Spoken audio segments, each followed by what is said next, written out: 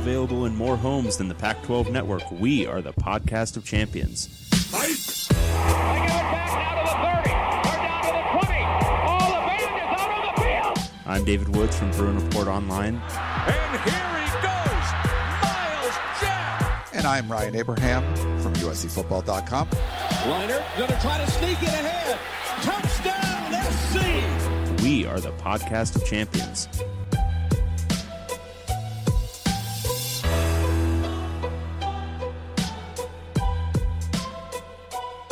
Welcome, everyone, back to the podcast of champions. I'm David Woods from Bruin Report Online, the UCLA site on the 24/7 Sports Network.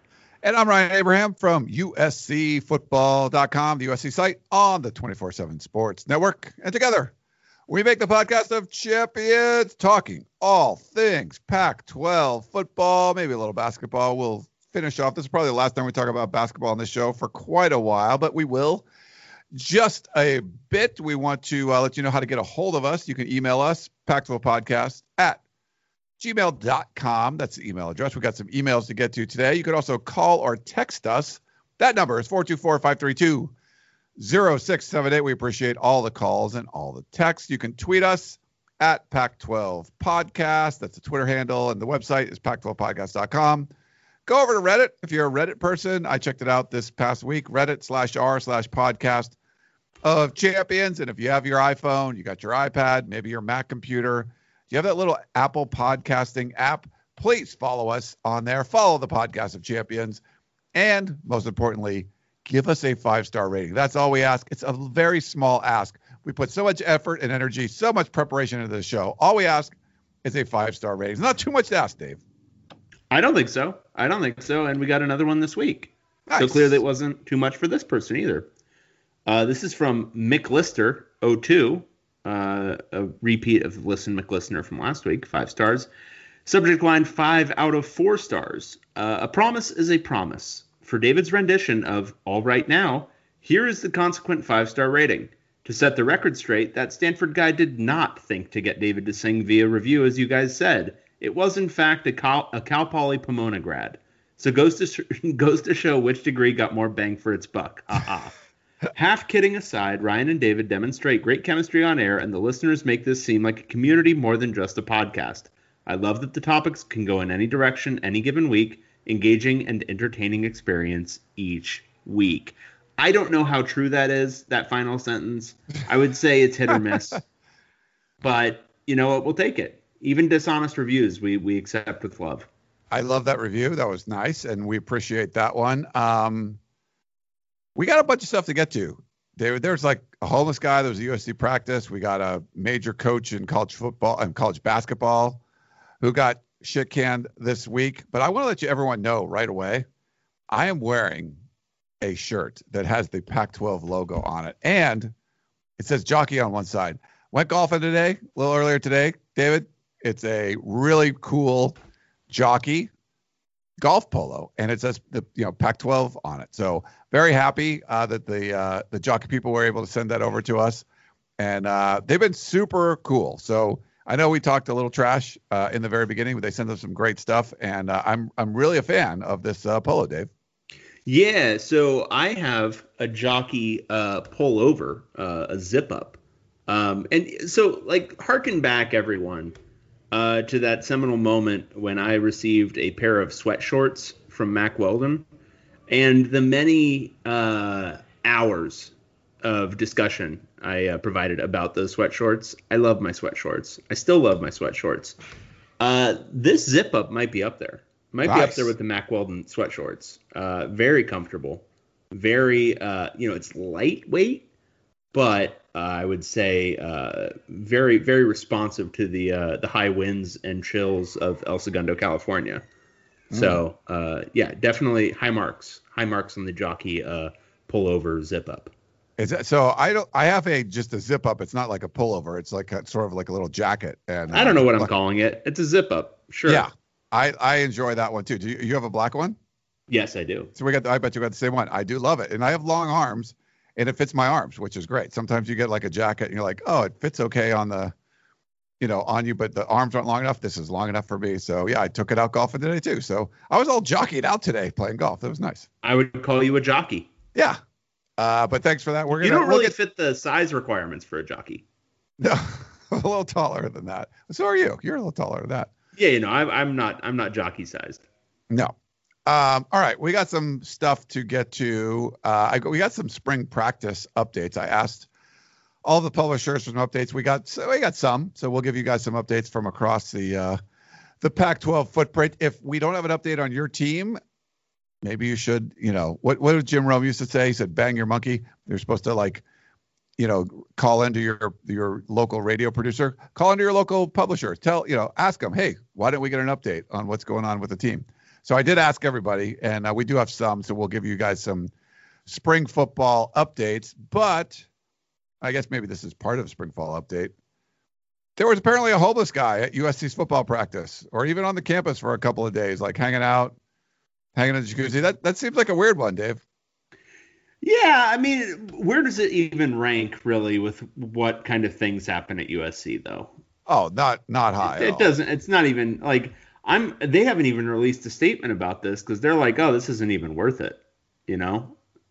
We've had guys lie to the police and then break their ankles jumping out of a window. Like this is nothing. So yeah, this whole story is bizarre. Apparently some guy, I mean, it started off with a post on Scott Wolf's blog, which I barely credited as even being remotely true. But then it started to gain more traction. First, it was the guy showed up and just caught punts, which is somehow even more absurd. Like if he just literally walked in, threw on a jersey and was like, I'm catching punts today. Funny, absurd. But it sounds like the more that comes out, he was hanging out for maybe a few hours, maybe a couple of days, got in a jacuzzi with some players, ate some meals in the dining hall, slept overnight, did the whole thing, and then went out and fielded punts, which is all, I mean, really, it's just the dream come true for him, I'm sure. Yeah. Getting to practice with the team. How the hell does that happen? Yeah. At that program, how does that happen?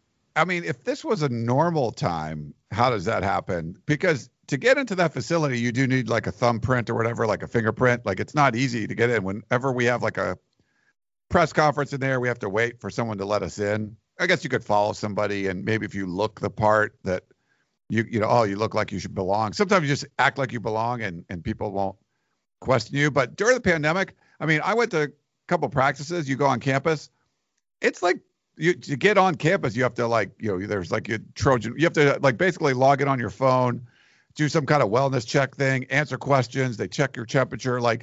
It's pretty regulated just to get onto campus. I'm not sure if you're talking about a homeless guy, how they would be able to do that. Maybe he has a cell phone or something, and he figured out the law. I don't know, but it was very strange to be able to for us to just get on campus and check out practice. It's a lot more stringent than it was before. And so, but to get into the facility, to hang out for, like Dave said, hours or potentially days, that's a weird one. Yeah. Yeah. Very, very odd. And we'll see if more comes out on that. But just as the world turns with USC football. But yeah, I'm thinking about it, and if a similar thing tried to happen with one of Chip Kelly's practices, there's literally no conceivable way that would happen. So yeah, I don't know, man.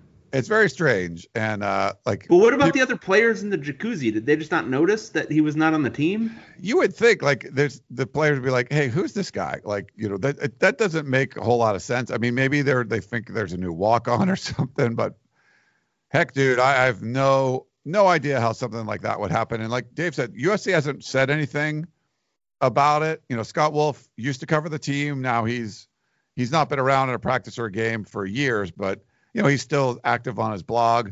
Petros Papadakis and Matt Money Smith have him on their show to talk about USC sometimes. They're sort of in lockstep, a lot of the stuff that they're reporting, and they both were reporting on this one. So who knows what's going on there. But there wasn't, no report at all from USC on this one. And it was a practice that I believe it was a Thursday practice, which we are not allowed to view. We can watch the Tuesdays and the Saturdays. So he picked if he did it that time, he picked the practice that the media wouldn't be at that could go like, who the heck is that number 87 or whatever number he was? Right. All right. So I think we got to talk a little basketball. Sean Miller gets canned by Arizona. I definitely want to get your thoughts, but I did ask you, like, losing for UCLA to lose like a heartbreaker, I thought, in the championship game to Baylor versus like getting blown out by Gonzaga. It didn't really happen that way. It was the heartbreaker to Gonzaga that UCLA, I mean, you could argue outplayed the Zags. Gonzaga. Gonzaga. You say I should just keep saying Gonzaga. Yeah. Don't ever give in. Don't ever give in to pronunciation fighters. Bruins played well, and the Zags, just laid an egg in the championship game, so they didn't get their undefeated season, but they were able to knock out the last couple of Pac-12 teams in the tournament. Did you have any? I mean, you were living and dying by the game. Did you have any thoughts on the whole game, Dave? Absolutely spectacular performance from the UCLA Bruins. I thought it was their best played game of the year, probably, against Gonzaga. Didn't really. I mean, it was obviously a tough way to lose on the last second shot, but it was really like, I don't know, if you go look at the game charts like that show you like the scoring margin throughout the game, it's the most even game you'll ever see. Like, it starts at the beginning where they're like 2 points different, and then it's just the same the entire way through. Neither team ever had, I think, I think Gonzaga had a 7-point lead at one point, and that was the biggest lead for anybody. But it was a really, really, really good game. And then, I mean, the thing was, so UCLA probably had a chance to win it at the end of regulation if Johnny Juzang jump stops and shoots it instead of trying to draw a foul, and he ends up getting called for a charge and misses the shot anyway. UCLA wins that in regulation because that would have been with time expiring. And then Baylor, they looked really good against Gonzaga, but I think Gonzaga also, I think a lot of the things that Baylor is good at expose some issues for Gonzaga, namely like just general high-level athleticism at several spots, including at center.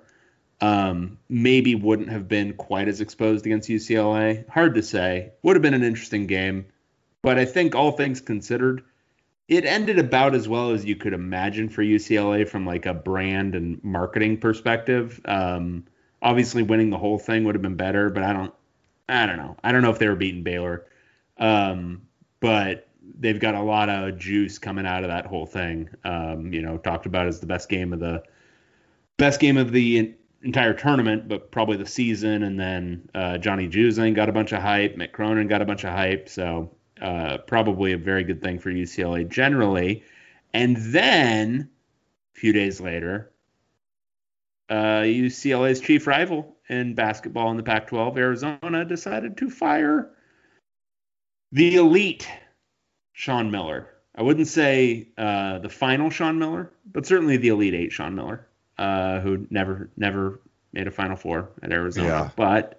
But he made 3 Elite Eights. He was fired after 3 mediocre seasons and getting his team investigated by the FBI. So that was a big week in Pac-12 basketball. It definitely was. And some of the local columnists, if you read, what people were saying, certainly timing was strange. People felt like a couple years ago this could have happened. And apparently from the reports that I've read, the boosters were a big part of this and they wanted him to stay. So he did. And, then you have this season where you voluntarily take off from you make yourself ineligible for the tournament. The sanctions from the NCAA weren't quite as harsh as they could have been, and then you still fire him. It's just the timing seemed very weird, David, when they fired him. Like, they should have either done it earlier, but if you waited this long, you're like, well, why didn't you just keep him at this point? It was just kind of weird. Yeah, I mean, they definitely have screwed up the timing. I think they probably should have just done it at the end of the regular season. That's a great reason to, that's a great opportunity for it because you've kept yourself out of the postseason, so you can literally do it before basically anybody else is doing it. Like they could have done it at the final game of the regular season because they were ineligible even for the Pac-12 tournament. So would have had a month jumpstart on this search. Yeah, I mean that would have been the argument even for this year. But yeah, they could have fired him 2 years ago, and they elected to not do it at that point. They wanted to kind of thumb their nose at the FBI and the NCAA investigation, and see if they could win out on the merits. And I think I don't know. Following the twists and turns of that thing, I couldn't care less. But I think that's still ongoing. Like I think there's still pieces of that haven't been resolved. Regardless, it doesn't. I mean, end of the day, if Sean Miller had an Elite Eight season last year, he wouldn't be fired right now. There's a lot of pretext you can offer, but the main reason he got fired is because the last 3 years have been mediocre. And this year, even if they had been eligible for the NCAA tournament, it's no guarantee they would have made it. I think they probably would have, but it would have been as like a 9 seed. So it wasn't some great year that they were prevented from making a deep run. I think the last 3 years for them, including last year, I mean, last year again, they probably would have been like a middle seed if an NCAA tournament had happened. Far cry from where they were at the 4 or 5 year mark for him. So I think it was, I think it's pretty clearly been on a downturn. His recruiting base has generally gotten very, transfer heavy, very international heavy. I just don't think it was looking super sustainable going forward. So for them, I mean, for Arizona basketball, it probably would have made more sense to do this 2 years ago or a month ago. Right now is probably about the worst time to do it, but I don't really think it was super tenable to keep him for next year either. If you know a guy is not the guy, you don't want to keep him around to have a better year, which is what they were due for. You want to get rid of him so he doesn't get that bump up year so that you don't have to keep him for 2 years once you know he isn't the guy. And I think at this point it was getting kind of clear that he wasn't the guy. Yeah, it's just one of those things where do you have the guts to fire a guy when you should because of some kind of scandal or whatever? I think this is worse. I think this is the worst case scenario where did you want to fire him 2 years ago when the shit comes down? Okay, go. Like, give you props. Maybe you did it maybe you shouldn't have, but you made a decision, you pulled the trigger. This is sort of like the half-assed way of like, wait for like a few bad seasons. And then, you could have done it a couple of months ago. Like, it just seems like such a wishy-washy way to do it. Well, and I'll say this, UCLA also screwed this up at the end of the Ben Howland era because Howland had that, if you remember, that awfully timed SI story came out about Reeves Nelson, pissing on his teammates' clothes and all that kind of crap. And, just this completely had lost control of the personnel in his program, the whole deal. And UCLA elected to keep him for a final year, basically because he had a good recruiting class come in. That was kind of a similarly missed opportunity. Like they probably could have gotten rid of Miller 2 years ago, but I think maybe boosters really liked him. Maybe there's a feeling within the program that he was the best they could do. Maybe it was a money issue. I don't know. I think it was kind of all of the above, but. Maybe they needed the clarity of the last couple of years of just being kind of mediocre to understand that the best days are definitely behind them. I don't know. It might not be perfectly analogous, but that's kind of what sprang to mind is the end of the Howland era at UCLA probably lasted at least a year longer than it should have. And that ended with UCLA hiring Steve Alford. It'd be really funny if Arizona hired Steve Alford. I think they should. You could do that. Okay, we're going to do something I don't think we've ever done before.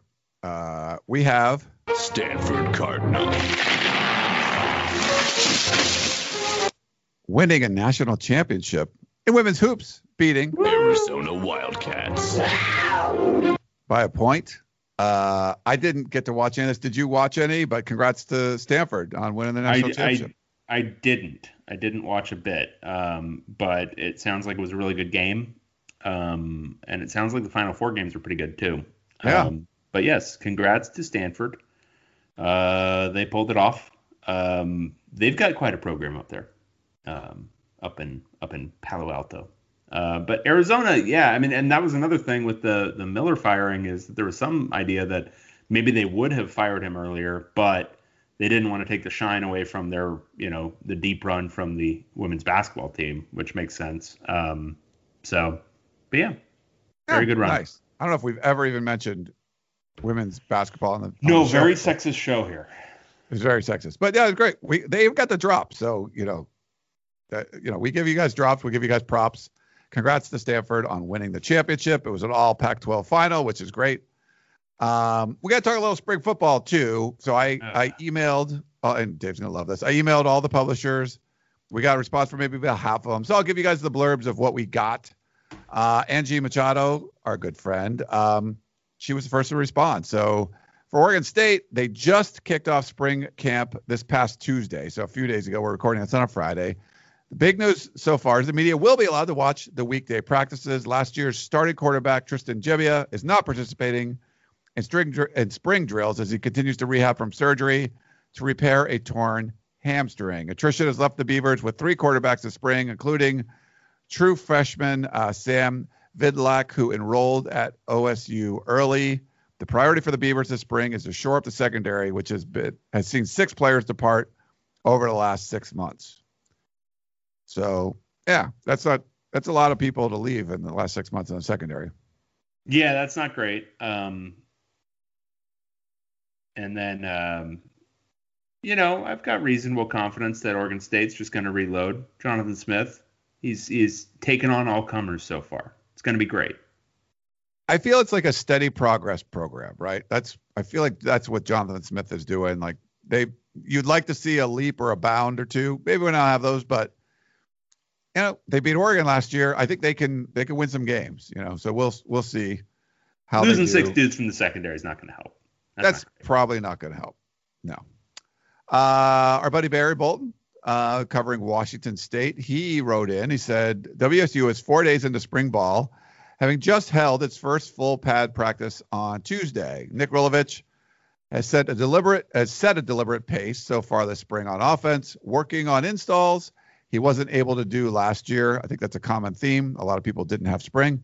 Quarterback battle between Jarrett Guarantano and Cameron Cooper remains neck and neck, with returning starter Jayden de Laura not yet participating. Rolovich has been pleased with the defense in the early going, saying the unit looks more cohesive with a more normal offseason, but with full contact having barely begun, the biggest storylines this spring have yet to be written. And for a program like Washington State, Dave, you have a whole new coaching staff. You needed spring football, so I get it. I think this is a great opportunity for them to sort of like install the culture that you wanted to. You didn't just have that opportunity in the offseason last year. So good on Nick Rolovich. I'm sure this is going to look more like the team he envisioned than what you saw in 2020.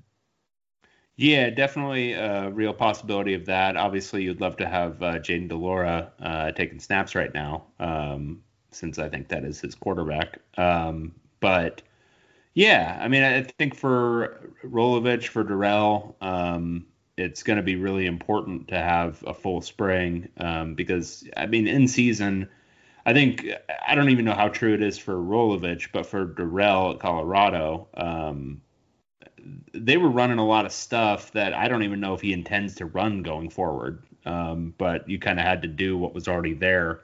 You retained a bunch of assistants that were already there. So I'm interested to see what that kind of looks like too. But yeah, for Washington State, I'm sure it's equally important. For sure. And we talked to USC's defensive coordinator, Todd Orlando, and he talked about it. It's a whole new defensive staff that USC had in 2020. And he said, like, we couldn't install, the kind of culture that we wanted. It's hard to do that in the fall when you're getting ready for a game. That's really a good opportunity in the spring. So for both, for Colorado and Washington State, when you have, new head coaches and they want to put, just kind of put their stamp on the program, it's hard to do that with no spring football. So it's a great opportunity there. We got Chris Fetters covering Washington wrote in. He said the biggest news came out of Washington. So Washington just started this week. So the biggest news that came out of Washington's first spring practice was that outside linebacker Latu had to retire due to a neck injury suffered last year. He's had surgery and he's going to stay with Washington as a student assistant until he gets his degree. Even though it's just one practice, it feels like Texas A&M transfer Jeremiah Martin has filled right in, at least in terms of body type. Both around 6'5", 265 pounds.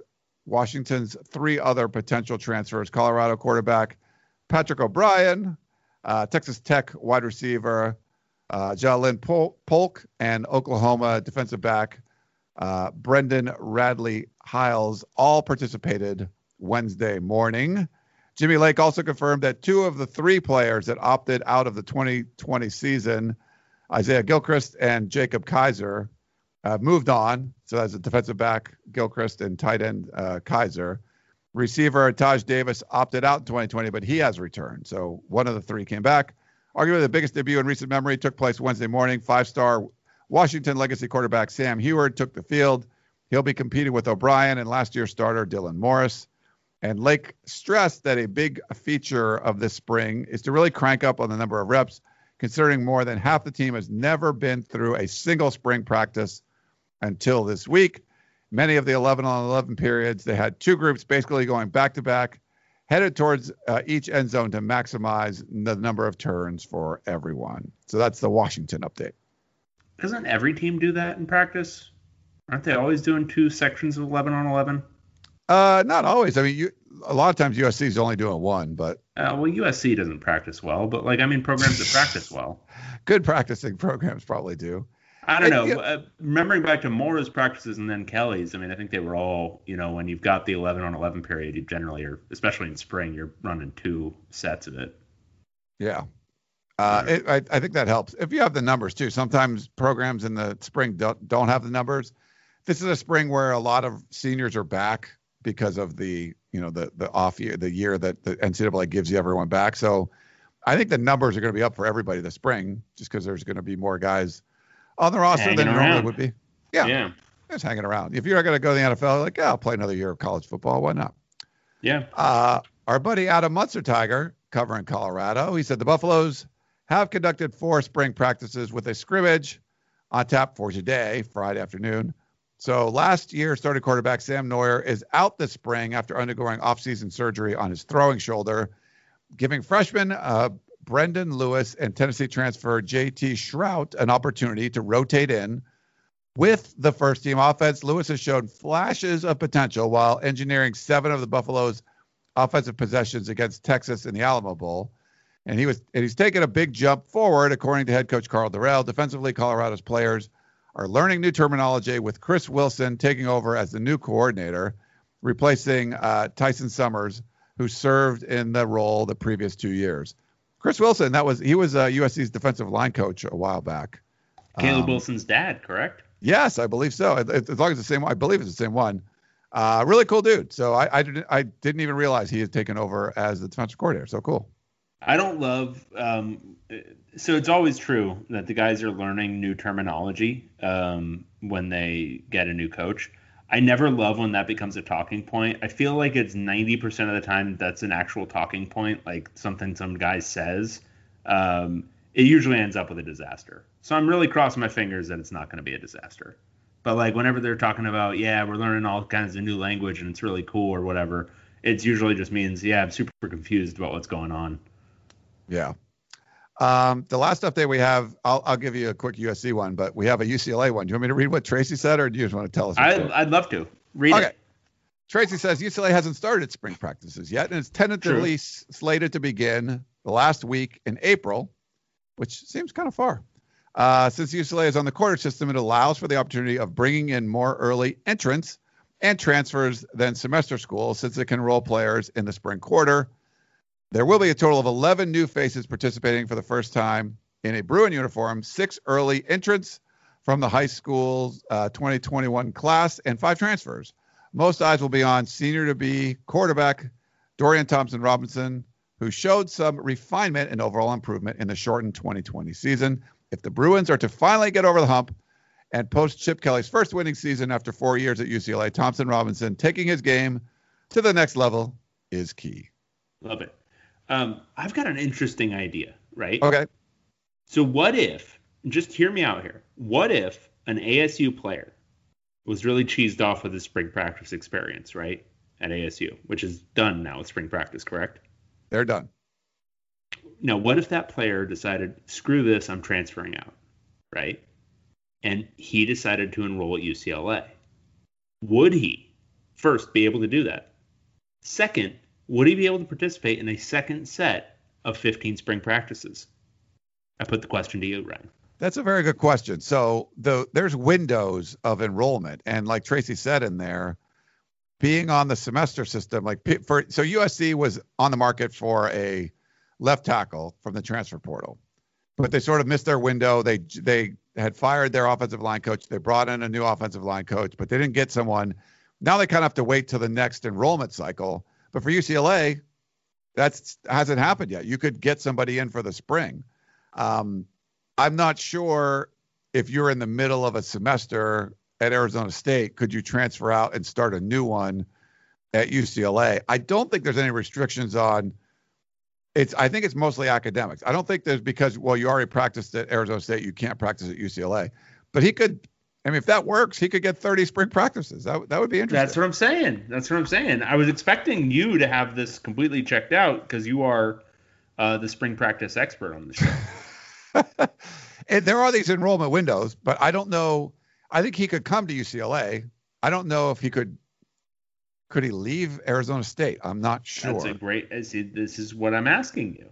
You Yeah. know what? It might be tough, but when does their spring semester start?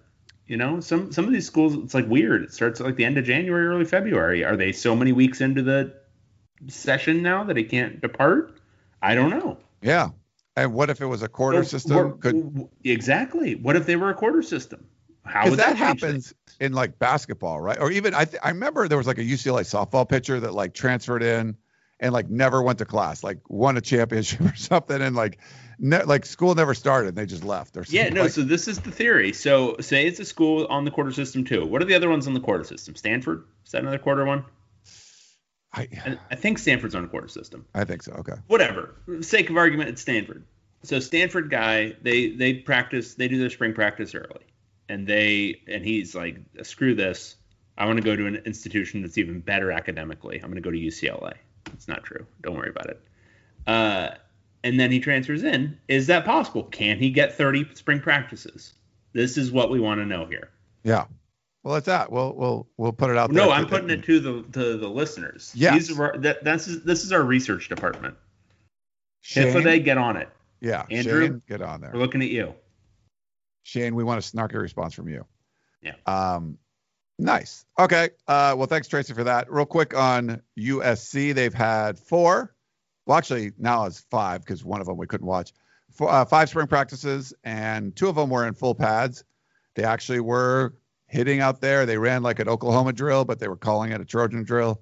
We got to see one in the Coliseum, which was kind of cool. But yeah, I think in general, they got a bunch of new faces. They had, I think, 14 new people. There was like 5 transfers and 9 early enrollees, I believe, is the right numbers. And, Keaton Slovis has looked better. I think just seeing the defense having an off season to kind of get ready, they'll probably be a little bit better, that whole defensive staff. They did bring in a new offensive line coach. Hard to tell early on.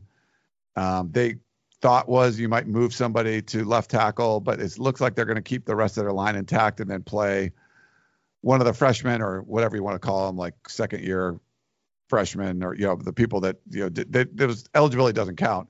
They're going to probably put somebody new out there. Cortland Ford was a guy that was starting at first, but yeah, so far I think it's been fairly positive. They have a new strength and conditioning coach. So doing some new things with, getting warmed up and stuff, but in general, it was pretty good. It definitely looks more physical than what we've seen in the past. So a lot of SC fans getting on Clay Helton for having like soft practices, but I think they have other assistants now that are kind of pushing to have a tougher practices.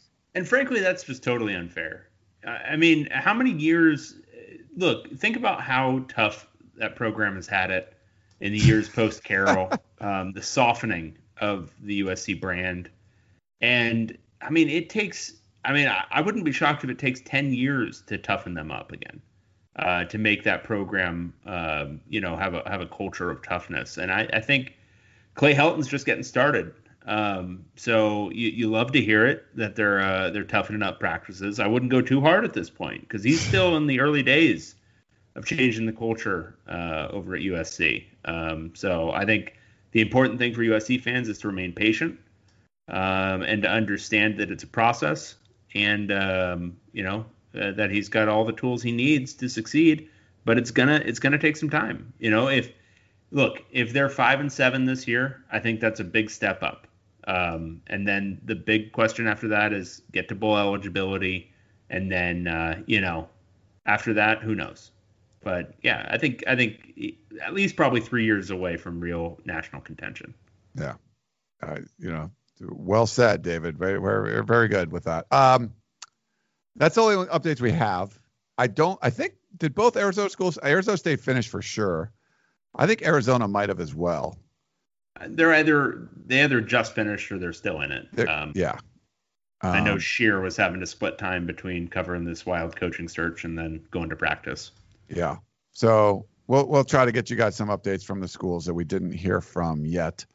On what's going on, because we know you love spring football. And I think that's about it. Any other news stuff before we go to questions? No, God, no. And I can't talk even a second more about spring practice. All right. So let's take a quick break and be right back. Answer some questions.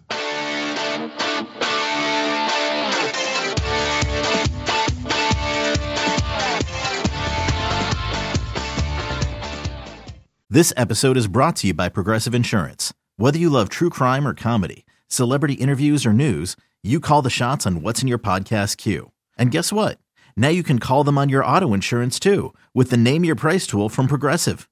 It works just the way it sounds. You tell Progressive how much you want to pay for car insurance, and they'll show you coverage options that fit your budget. Get your quote today at Progressive.com to join the over 28 million drivers who trust Progressive. Progressive Casualty Insurance Company and Affiliates. Price and coverage match limited by state law. Introducing the Two-Way V4, where groundbreaking fuel cell technology meets fresh foam cushioning for the ultimate performance. With fuel cell, each step feels explosive, delivering unparalleled energy return. Paired with fresh foam, experience maximum comfort throughout the game. Its lightweight textile upper offers support and breathability without sacrificing agility. Whether you're hitting the clutch shot or locking down the opposition, the Two-Way V4 gives you the tools to play at a high level. Learn more and purchase the Two-Way for yourself at NewBalance.com. All right. We're back here on the podcast of Champions. Let's see. What's the question first? Is it Evan? Is that the first one we got? Well, first I'd like to bring up that Dave at Chartable let us know that the podcast of Champions is now ranked 197th on the Apple Podcast football chart in Japan. That's pretty exciting news for us. Yeah. Do you have a drop that you can play right now? We can do. Cheering? How are we? We're not better than that in Japan? Come on. I thought we were always very big in Japan, but apparently not. Apparently we are 197th on the Apple Podcast football chart. Now, the question I have for Dave at Chartable is does football include American football and what is commonly referred to as football internationally, or is it just American football? Because if it's just American football, that's absolutely pathetic. If we're also being thrown in there with the soccer pods and stuff like that I'm sure are popping up internationally, that's fine. Okay, fine. American football is not an international game. I get it. But if it's 197th, if it is 197th out of American football podcasts, I don't know if there are 50 American football podcasts. If we are 197th, we should probably just pack it up. Yikes. Yeah, that's not so good. Yeah. But we'll try to do better. Yeah. Thanks for that email. Do you want me to read the first one? You get it, or what do you want to do? I'll get it. It's fine. Okay.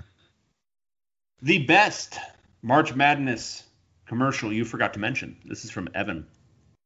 French vanilla, Rocky Road, chocolate peanut butter cookie dough. Scoop, there it is. Scoop, there it is. How you neglected to mention this brilliant ad in your conversation about TV spots is almost as bad as when a few podcasts ago Ryan thought Park City was in Colorado and then couldn't think of a single actual Colorado ski resort. Aspen, Breckenridge, Vail, to name 3 easy ones. Get it together, fellas. P.S. Sprinkles. Nice. So I will say this. I knew Aspen, and I knew Vail. What in the Sam hell is Breckenridge? I've heard of Breckenridge. You've heard of Breckenridge? Yeah. Okay. I'm not a skier though. I don't know. Like, I don't want to. No. I'm not. I'm not in any way a skier. I went skiing one time when I was 13 years old. Yeah. And my it was a combination effect. First, I wasn't very good at it, and second, I can get very frustrated. And so at one point, I fell for like the 4th time going down a hill, and I took everything and just threw it as far as I could down the hill, like the skis, the poles, the like goggles, the whole thing. Just threw it all. So pissed off. I could see that. So that's my skiing story. Was there snow in your beard when you fell? I was 13. I want to say the beard was in its nascent stages. Was probably close to non-existent at that point. It didn't really start coming in any kind of significant way until I was 15. So it was a clean-shaven, very angry 13-year-old throwing all the ski gear down a hill. I would have loved to see that. My brother was laughing his ass off. Yeah. I feel like I would be too. Yeah, I'm not. I think I've skied once in my life too, so not really my thing. But yeah, for the mountain schools, that's like sacrilege. But I don't want to voluntarily go to snow. I'd rather go to the beach. I'd rather get on the water. I don't mind the snow. It's fine. I've never been a big fan of like roller skating, rollerblading. I don't really like being like having to like do stuff on wheels or on like things that are slide. I want to walk or run. That's fine. Yeah, that's cool. I don't need to like have it be faster or anything than that. That's totally fine. I'm the same way. I like strapping crap to my feet does not work well. Like, ice skating. I did that like for the first time when I was like 27. Fell so fucking hard, and I was just like, no. Why would I ever want to learn to do this? No, just don't have it. I don't have it in me. No. Yeah. No circumstances am I doing that again. When you do it in high school, you fall in front of a girl on purpose to kind of flirt with her, like that. You're 27. You're like, I don't want to do this. I'm going to fall too far. Yeah. Yeah. It was getting to the point where it doesn't like, when you fall down when you're like young, it's like, oh, whatever, no big deal. You start getting into your like late 20s, it's like, no, that hurts. I don't want to do that again. I hear you. Yeah, you're just all wiry and like you can bounce when you're a little kid. And yeah, no, you got, or like when you're really little, you got like the baby fat that just protects you from everything. No. I'm way too tall now. I do not want to fall. I'm going to hurt something badly. Yeah. All right. This is Kian, I believe, wrote in. He's a Bruin fan. He says, "Hi, fellas." Keon. How are you going Kian here? What sound does Kian? Where's the O? What sound does A make? Huh? What sound does A make? The letter A. Right. Keon. That you're not saying you're saying okay. Keon.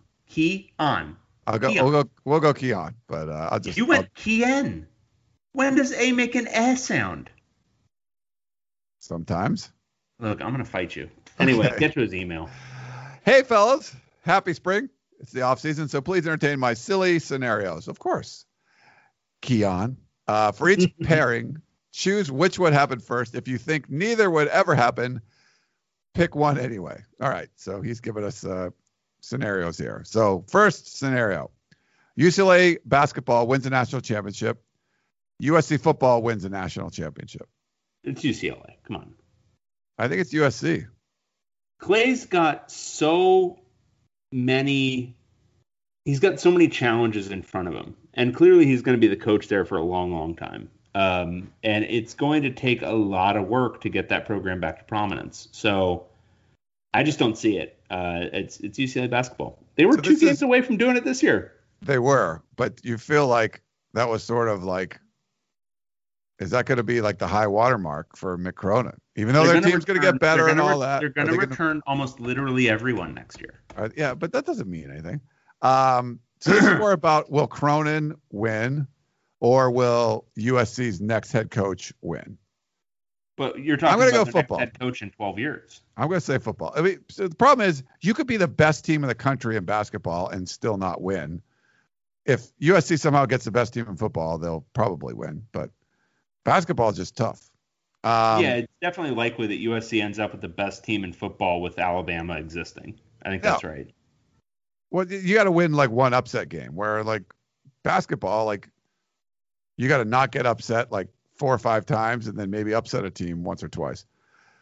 All right. UCLA football wins the national championship. USC basketball wins the national championship. Oh, wow. I think this has to be USC. I mean, they were in the Elite Eight this year. So like UCLA football hasn't had a winning record. It's tough.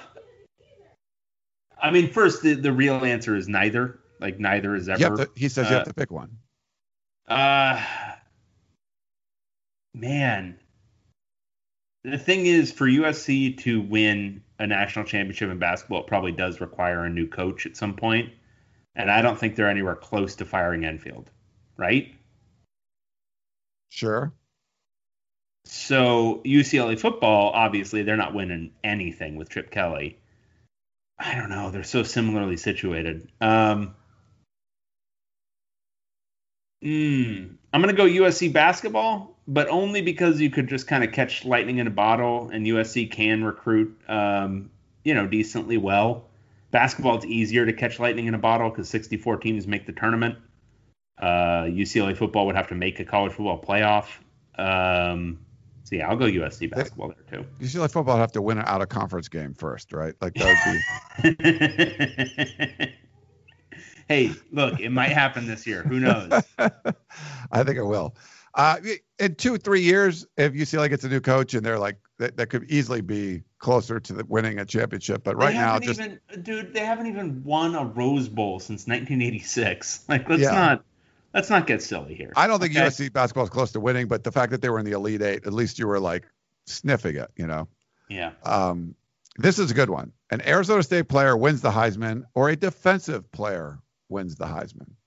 Ooh, they're always flirting with giving it to a defensive player, and then they almost never do. Yes. An ASU player, it's just a matter of it's literally just a matter of winning 10 games with a really good quarterback, which they might do in the next 2 years with Jayden Daniels. I'm going to go I'll go ASU. Yeah, me too. Like, you get like a Jake Plummer kind of thing going on, and there's like, electrifies everybody. Maybe he wins the Heisman.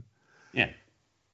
Washington wins the national championship, or Washington State wins the Pac-12 championship and the Rose Bowl in the same season. Damn. That's tough. That is tough. I think I'm going to go Washington State because that's it's much more achievable. Yeah, you could win the Pac-12 championship going like 6-3 in conference, and then you could win a Rose Bowl just like against Iowa. I always pick Iowa. Iowa's trash. But like Ohio State wins, and then they go to the playoff, and then you play Iowa or Illinois or somebody in the Rose Bowl. Yeah, I think that's way more achievable. Totally. And that's not to say Washington is not going to be very good going forward. It's just winning a national championship is very hard. Even when you make the playoff, you're matched up against Alabama suddenly, and you're going to be at a major talent disadvantage. Yeah. All right. This is a good one, too. Cal or Stanford play the big game. He says, yes, the big game. Both ranked in the top 10. It's just big game, by the way, Keon. No. It's actually the big game. It's just big game. I'm just we used articles down here. Colorado or Utah get ranked number 1. Ooh.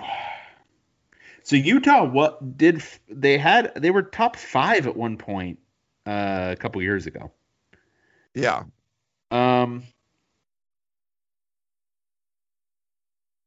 Jesus. Could Whittingham have another really, really good team before he retires? I think so. That's the real question here. Because I think, so Cal, like, when are they getting in the top 10? Like, it's like another whole cycle after this one. Like, they need a new quarterback situation. They need to revamp that defense again. Stanford, they could get back there. I think it's probably going to be next coach who has the potential to do it. But I think the horizon for top 10 Cal Stanford, like potentially happening, is at least 6-7 years away. Could Utah get ranked number 1 before that is the real question. I'm going Cal Stanford. I think Utah could catch lightning in a bottle and have a freaking amazing team and still not get ranked number 1. Like, yeah. I mean, they were really, really good, and they were like ranked number 5, I think. So I'll go with Cal Stanford too. Which you kind of need both Cal and Stanford to catch lightning in the bottle, but both those teams being ranked in the top 10, I think, are more likely than Utah or Colorado getting number 1, because you could have the best freaking team on the West Coast, the best team possible. You would need like Alabama, Ohio State, Clemson, like to lose, because you're not. If everyone looks at Utah and go, damn, they are good. They're not going to be. They'll be like number 4 good. They're not going to be like, oh, we're going to bump them above Alabama. Right. They would have to do that 2 years in a row. Like they would have to like make the playoff and then look really freaking good, and then maybe they would get ranked that high. But I just feel like that's pretty tough to do. Not that Cal and Stanford both, playing in big game in the top 10 is very likely, but I'm going to go that a little bit more likely. Yeah. And the last one, he said, choose from 3 possibilities. Arizona wins a Pac-12 championship. Never happened, right? Oregon State wins a Pac-12 championship, and a team not current in the Pac-12 wins a Pac-12 championship. Okay, so just giving you the numbers. Arizona last won the conference in 1993. Oh, they did. Oh, they did. Yeah, I think so. Is that they were Pac-12 then. Oh, they haven't made the Rose Bowl though, right? It wasn't like I thought Arizona never played in a Rose Bowl. Was I wrong? I don't know, man. Here, let me look. No, they played in the Fiesta Bowl that year. Okay. Against Miami. So yeah, they won the conference in 1993. They tied with UCLA. So UCLA made the Rose Bowl. But still, it counts as a conference title in the record books. And then they last won the division in 2014, their only division title. Oregon State last won the conference in 2000. I believe that was Dennis Erickson, if I'm not mistaken. That was also a Fiesta Bowl year. Yeah. So, okay. Or a brand new team comes in and wins the Pac-12 championship. Yeah, that's not going to happen. So Arizona has the theoretical, I would say, even still easier path, maybe. Though I think the South was up last year relative to the North. Oregon State, though, probably has the better, more proven coach right now. But Jed Fish, who knows? I'm going to go Arizona. Wow. Okay. I'm going to choose between the other 2.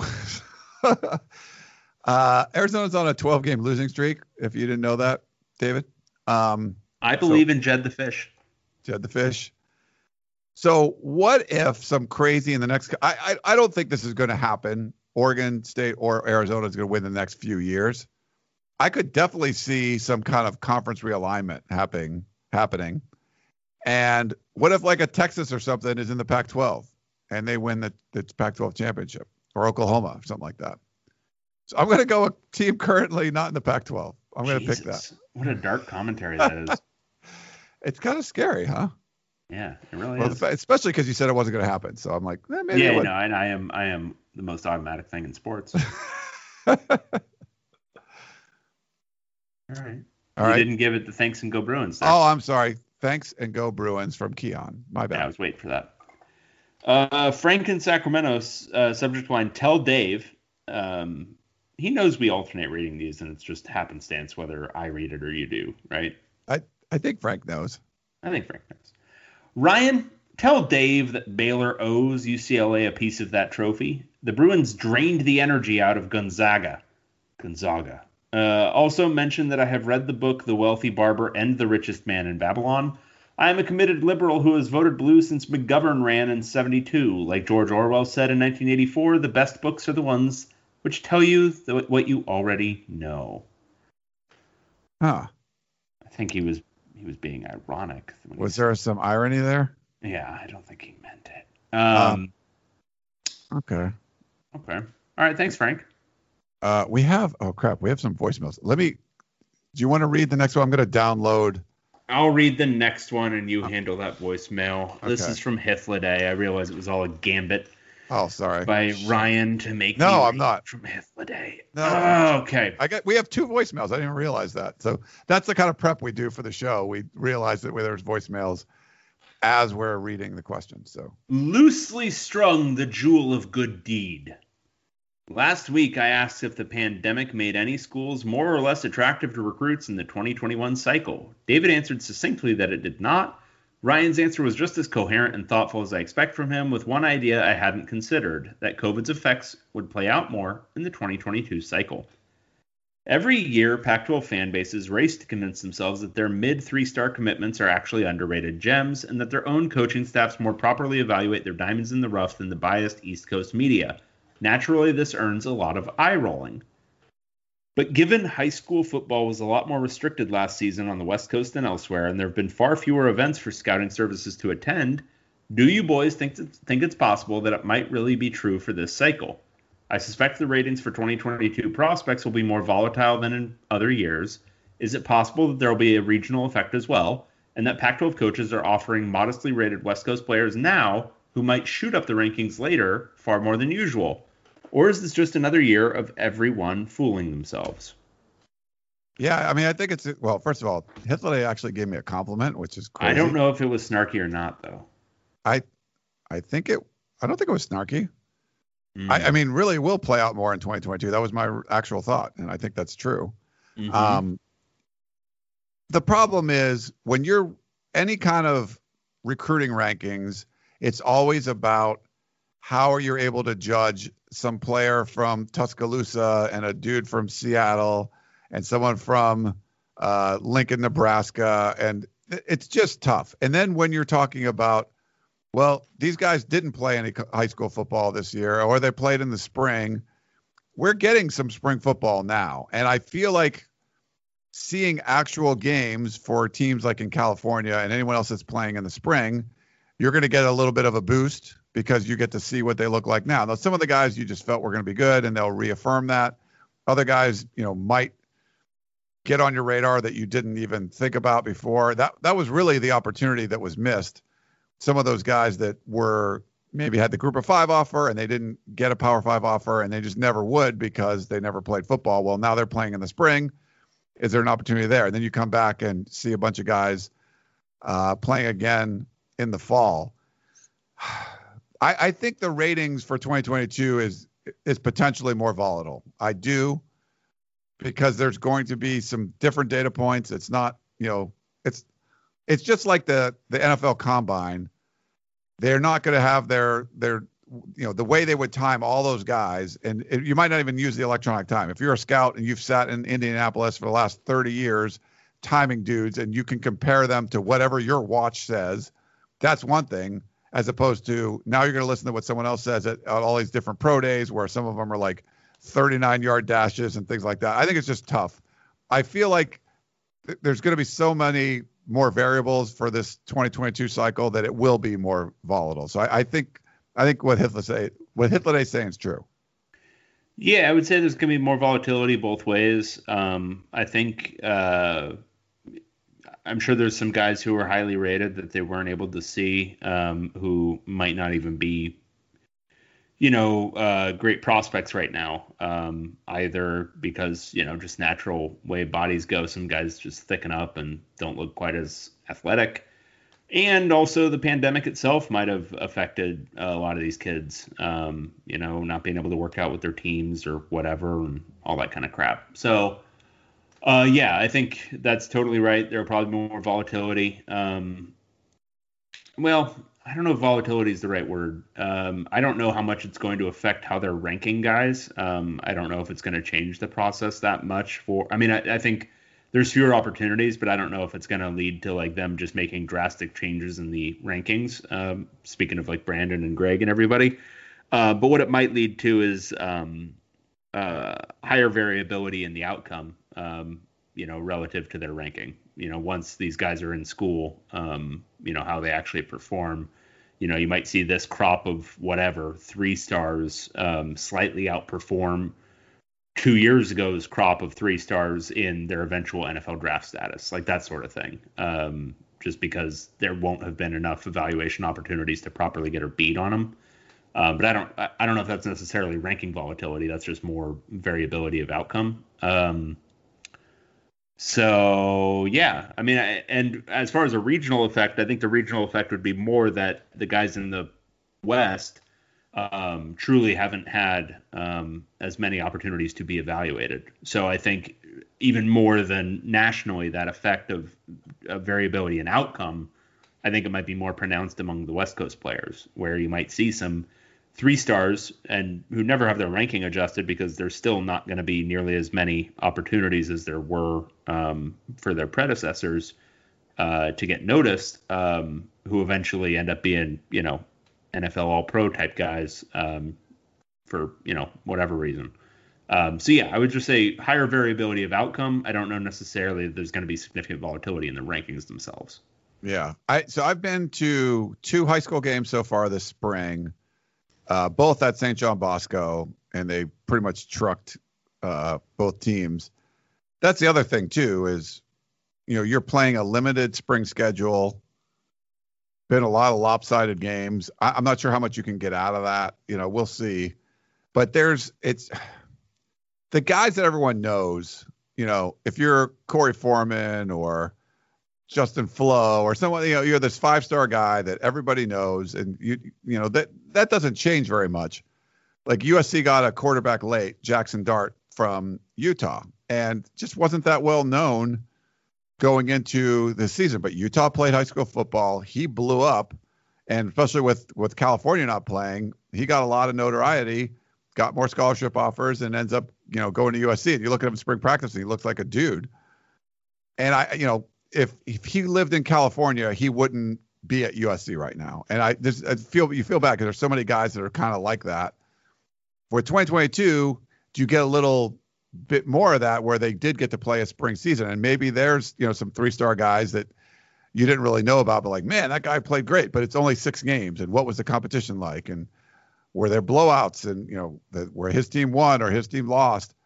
Yeah, it's I like it because you will get some more information, but I just think there's going to be, everyone's doing everything differently for this class. You could do some of the same stuff similar for 2021. I think for 2022, you have to kind of rip up your playbook and just do everything differently. That's why I think the volatility might be a little higher. Yeah. Okay. Well, we got those are all the emails. We do have 2 voicemails, and I got them in the queue. Obviously, I have no idea what they're on because we just downloaded them and put them on my iPad. But here we go with the first one. Hey, what's up, guys? It's Perk. My question this week is for Dave. At the beginning of the NCAA tournament, there's a lot of talk with Duke not making it, and thus talking about Coach K, and a lot of people talking about who he's the greatest basketball coach of all time.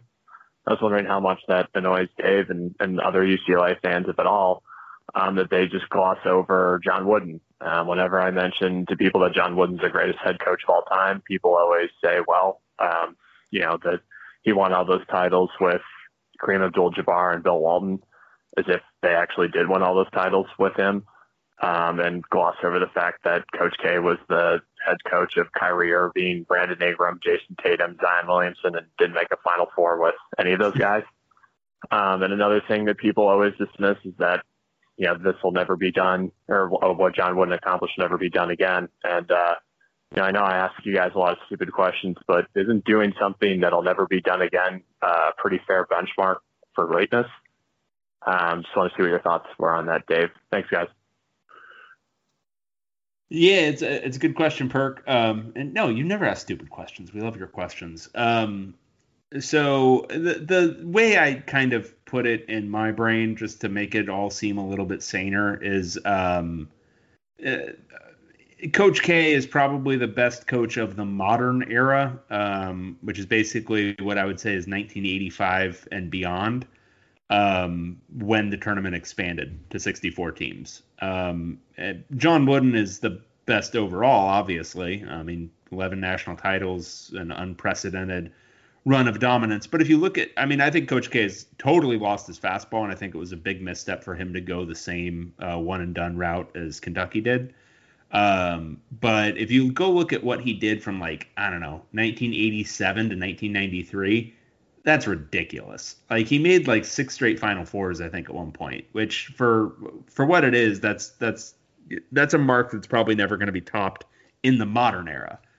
So I don't want to diminish what he did either, but there's nothing that compares to 10 titles in 12 years.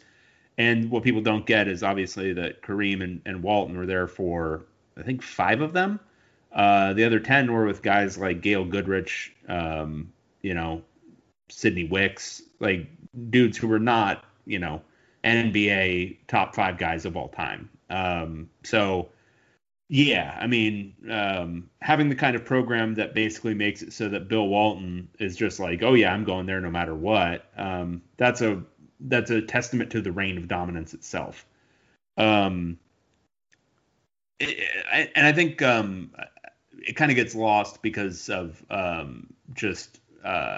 I think the time since then. But the way Wooden was dominant at UCLA fundamentally changed the school. It was a big part of turning UCLA into this big national and international brand. It improved the school. It got a ton of people interested nationally in this, what was till then mostly a very good but regional California school, and got a lot more donations, a lot more attention for the school, a lot more applications. It was a huge deal. People became fans of UCLA basketball who had no connection to the school whatsoever across the country. So it was formative for the school too. So I think, Wooden's overall effect on the game, on college basketball, but also on the university itself is incredibly profound. The stuff about Coach K recently, though, I tend to agree with. I think it was probably a misstep for him to continue on that path. I think North Carolina handled the modern era a lot better. The very modern era of one and dones and all that kind of crap, where Roy Williams has generally done the sprinkling in approach, where you maybe get 1 or 2 of those guys, but mostly you're building your program around 3 and 4 year players. K didn't really do that nearly as much, and I think it's been a mistake. I think it actually has ended up being a mistake for Kentucky too. John Calipari has not been able to sustain success doing that. I think the one and done era has been pretty bad for the quality of top tier college basketball, but it's been pretty bad, I think, at the end of the day for the top tier programs. I don't think, if you look at what Duke's done in the last 10 years, I think they've won 1 title, and I don't mean to completely diminish it, but it's not been the same run of dominance that K had in the 90s or 2000s. And Kentucky's fallen off quite a bit. So, yeah, I mean, I think obviously it's dumb. Wooden is the best of all time, but I don't fault people for, having more of a modern sense of the thing. And K, since 1985, is certainly the best. All righty. We got one last voicemail. Probably won't talk basketball for a while. What do you think? Maybe there's basketball in this voicemail too. I don't know. But we've talked a lot of hoops the last month or so. We certainly have. Which is not like us, but we'll do it. Okay, last voicemail for you guys. Hey guys, this is Evan from Tempe. I just had a question about recruiting. Basically trying to figure out who you think will be better moving forward, Dante Williams or Chris Hawkins as a recruiter. So if you had your staff basically set, if you were a head coach, and you had basically your entire defensive coaching staff set, so you didn't have to worry about Chris Hawkins or Dante Williams as position coaches, and you just needed to hire one guy to help on the recruiting staff, who would you hire, Chris Hawkins or Dante Williams? Would you want Hawkins because he's younger? Or would you want Dante Williams because he's more kind of proven as a recruiter? So just want to know what your thoughts are on that. I know they're obviously both great recruiters, so thank you guys. Thanks, Evan. I mean, I'll jump on this since they're both USC dudes right now. But, yeah, I mean, Dante Williams is a proven recruiter. He's been Pac-12 Recruiter of the Year in the last couple of years. I think you still have to go with him, but you love what you've seen from a young Chris Hawkins. I think he was in the top 5 or something as far as Pac-12 recruiters go, I mean, it helps. He kind of grew up on the 7-on-7 circuit. His dad running Ground Zero. His brother played college football. Was always a very personable guy, and that part of the recruiting. You could be a good player. He was a decent college player, but was always a great interview. Always great to talk to. Super personable, and I feel like that's translated well. He learned a lot on the about the recruiting trail and just being around the Ground Zero guys, and I think it was a great opportunity for him to become a full-time assistant coach at Arizona State. He had a great staff around him. You got a amazing leader in Herm Edwards. I think it was a perfect scenario for him. He's going to be, one of the top recruiters, I think, in the Pac-12 for years to come. But I would still go Dante Williams at this point. But love what you see from Chris Hawkins. I think Arizona State's got a good one. Beautiful stuff.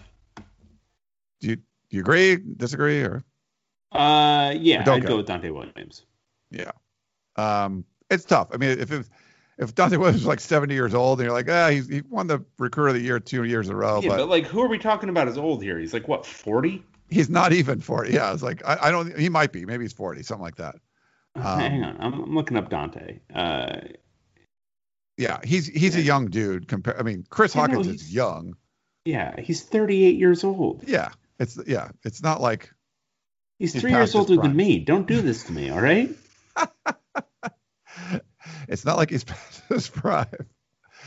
So as the proven, yeah, I would go with that. But there's no reason why Chris Hawkins can't get there and be as good or better. I feel like he's that good. And I think a lot of times when you see assistant coaches sort of hit the ground running with recruiting and it's like their first opportunity and they're already great recruiters, I just feel like that shows a lot of your natural ability, that he was just naturally going to be a very good recruiter. You want to be in a good situation, obviously, and I think he is. Arizona State, they've had a lot of success, especially recruiting California, where Chris Hawkins would shine. But the early returns were great. And I just feel like that means there's a lot of upside there for him where he can become just, a really amazing recruiter. Agreed. All right. Well, good stuff. Kind of a tighter show. We didn't have quite as many questions. Well, it's a little over an hour. Not too bad. Dave, thanks for I came a little late from the golf course. I had a rough day. What did we shoot? I shot a 90, which is okay. Like I like to be in the 80s, but it was all right. But I beat all my friends and I won some money, so that was good. Okay. We did have a question on Twitter. So W for Westwood said, I just want to know what dirt Inside Troy has on David Woods for Dave to let Ryan run an ad for the USC podcast during the Pac-12 podcast commercial. Yeah. Are we going to talk about this bullshit right now? We might as well. People are saying we didn't sell an ad, and I didn't buy an ad on this podcast. We basically upload the show to a platform called Megaphone, and we put here's where our break is, put an ad there. We don't have any control of what the ad is, but there are ads. Like I think the Broadcast has an ad just in the system, and it just randomly. It doesn't because I haven't put it in the system yet.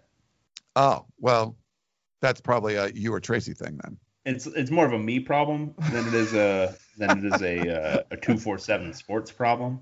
But nonetheless, I think you were invited to put an ad in. I was invited to put the podcast that. So here's the stupid thing, taking people way behind the scenes here. I pay $20 a month to host that stupid podcast, the Broadcast. Wait, you don't do it on Megaphone? I don't do it on Megaphone. I didn't switch it over to Megaphone yet. And they've asked me twice now to just do it. And I haven't done it. And you want to know why I haven't done it? It's purely circular. I haven't done it because I just haven't done it. I haven't gotten around to it. And the first time they approached me about it was probably 2 years ago. So in that time, I've spent $480 to host the Broadcast on Libsyn for no reason. None whatsoever. There's no proprietary reason. There's no reason for me to want it there. I don't care about the historical data.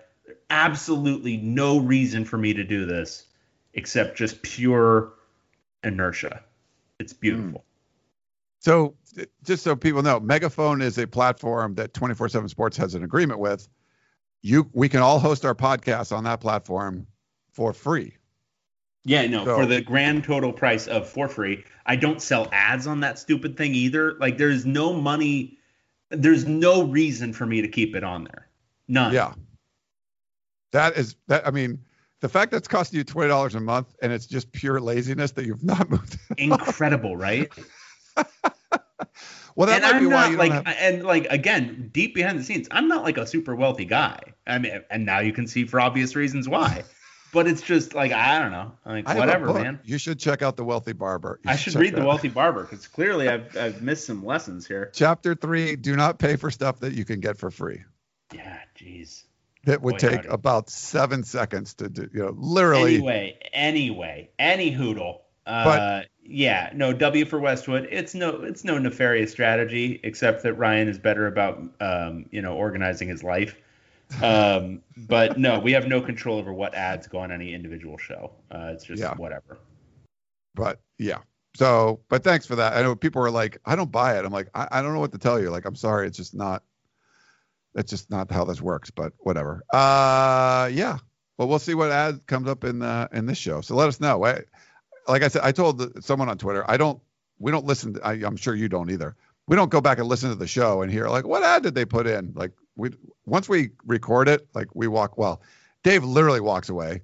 I edit it and then put it up. I've listened to the beginning part of it before to just like, I don't know, to like listen for something. Like, I don't know. I've listened to like 2 minutes of the beginning before. Our intro is interminable. Like, it is so friggin' long. It would drive me insane if I was listening to this for pleasure.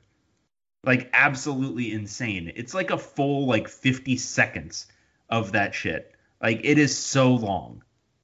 And then we pretty much just repeat what's in it. I know. It's so bad. It is terrible listening. And then I do the stupid thing where I, like, either elongate the thing I say or I make it just such an awkward cadence that it's awful to listen to. And it's like a full minute of that crap before you even get to you saying, like, I don't know how to get a hold of us. Like, it's so bad. So bad. Yeah. Terrible It is. podcast. People still listen, so it's good. I know. I just don't get it. Hey, our boy Chris Fetters just tweeted, reminder, fans can attend Washington football practice this spring, starting Saturday morning. So go to dogman.com if you're a Washington fan, you want to go check out spring football practice. As a fan, Dave, would you go see UCLA football practice? As a fan, would I go see UCLA football practice? Well, I'll say I've never had the opportunity as a fan. I've only ever been to them as a journalist, and let me just put some thought to it. Trying to get myself in that mindset. No fucking way. Are you kidding? No. I'm not going to go watch practice. Spring practice? No. Get out of here. I feel like you've just, you planted your flag and spring ball sucks and you just can't go away from it. No, I can't ever go away from it again. But like, I always kind of felt like that. Even when I was like covering all the practices, like fall camp feels like an event. You feel like you're gearing up for something. Spring ball was always just, I don't know. It's just, bleh. Who cares? My favorite was always the summer when we could cover the summer workouts, like guys coming out, like when the new freshmen would come on and you kind of get to know their faces. We would film them because you can watch them just like in T-shirts and shorts. And then you kind of like, oh, I know what that guy looks like. I know what he looks like. You get a better feel for them. And then in the fall, then they put pads on and, you're looking at their number instead. But it's just been tougher and tougher for us to cover those. And they've not allowed us to do that. But that was always my favorite. Like spring was never like great, but I kind of like the summer, which are weird, like just unofficial player only workouts. But I always liked those. Yeah, no, the off-season summer stuff they stopped really letting us do probably a decade ago. Yeah. All right. Well, hey, good stuff. That is David Woods. I am Ryan Abraham. Thank you so much for tuning in to the podcast of Champions. No more basketball talk for a while. We will talk football going forward. And, of course, whatever you want to write in about, we will entertain, as we always do. For David, I am Ryan. Thanks for tuning in to the podcast of Champions, and we will talk to you next time. Bye. Okay, picture this. It's Friday afternoon when a thought hits you. I can waste another weekend doing the same old whatever, or I can conquer it. I can hop into my all-new Hyundai Santa Fe and hit the road. Any road. The steeper, the better. Because my all-new Santa Fe is available with H-Track all-wheel drive, so I can hit the trail without a worry in the world. Heck, with 3 rows and best-in-class rear cargo space, I can pack the whole family in with all our gear. We've got available dual wireless charging for our phones, so we'll never lose touch with civilization, and we won't lose touch with the primordial power of Mother Earth. So which is it? Waste the weekend or do something a little more epic? And conquer it in the all-new Hyundai Santa Fe. Visit HyundaiUSA.com or call 562-314-4603 for more details. Hyundai, there's joy in every journey.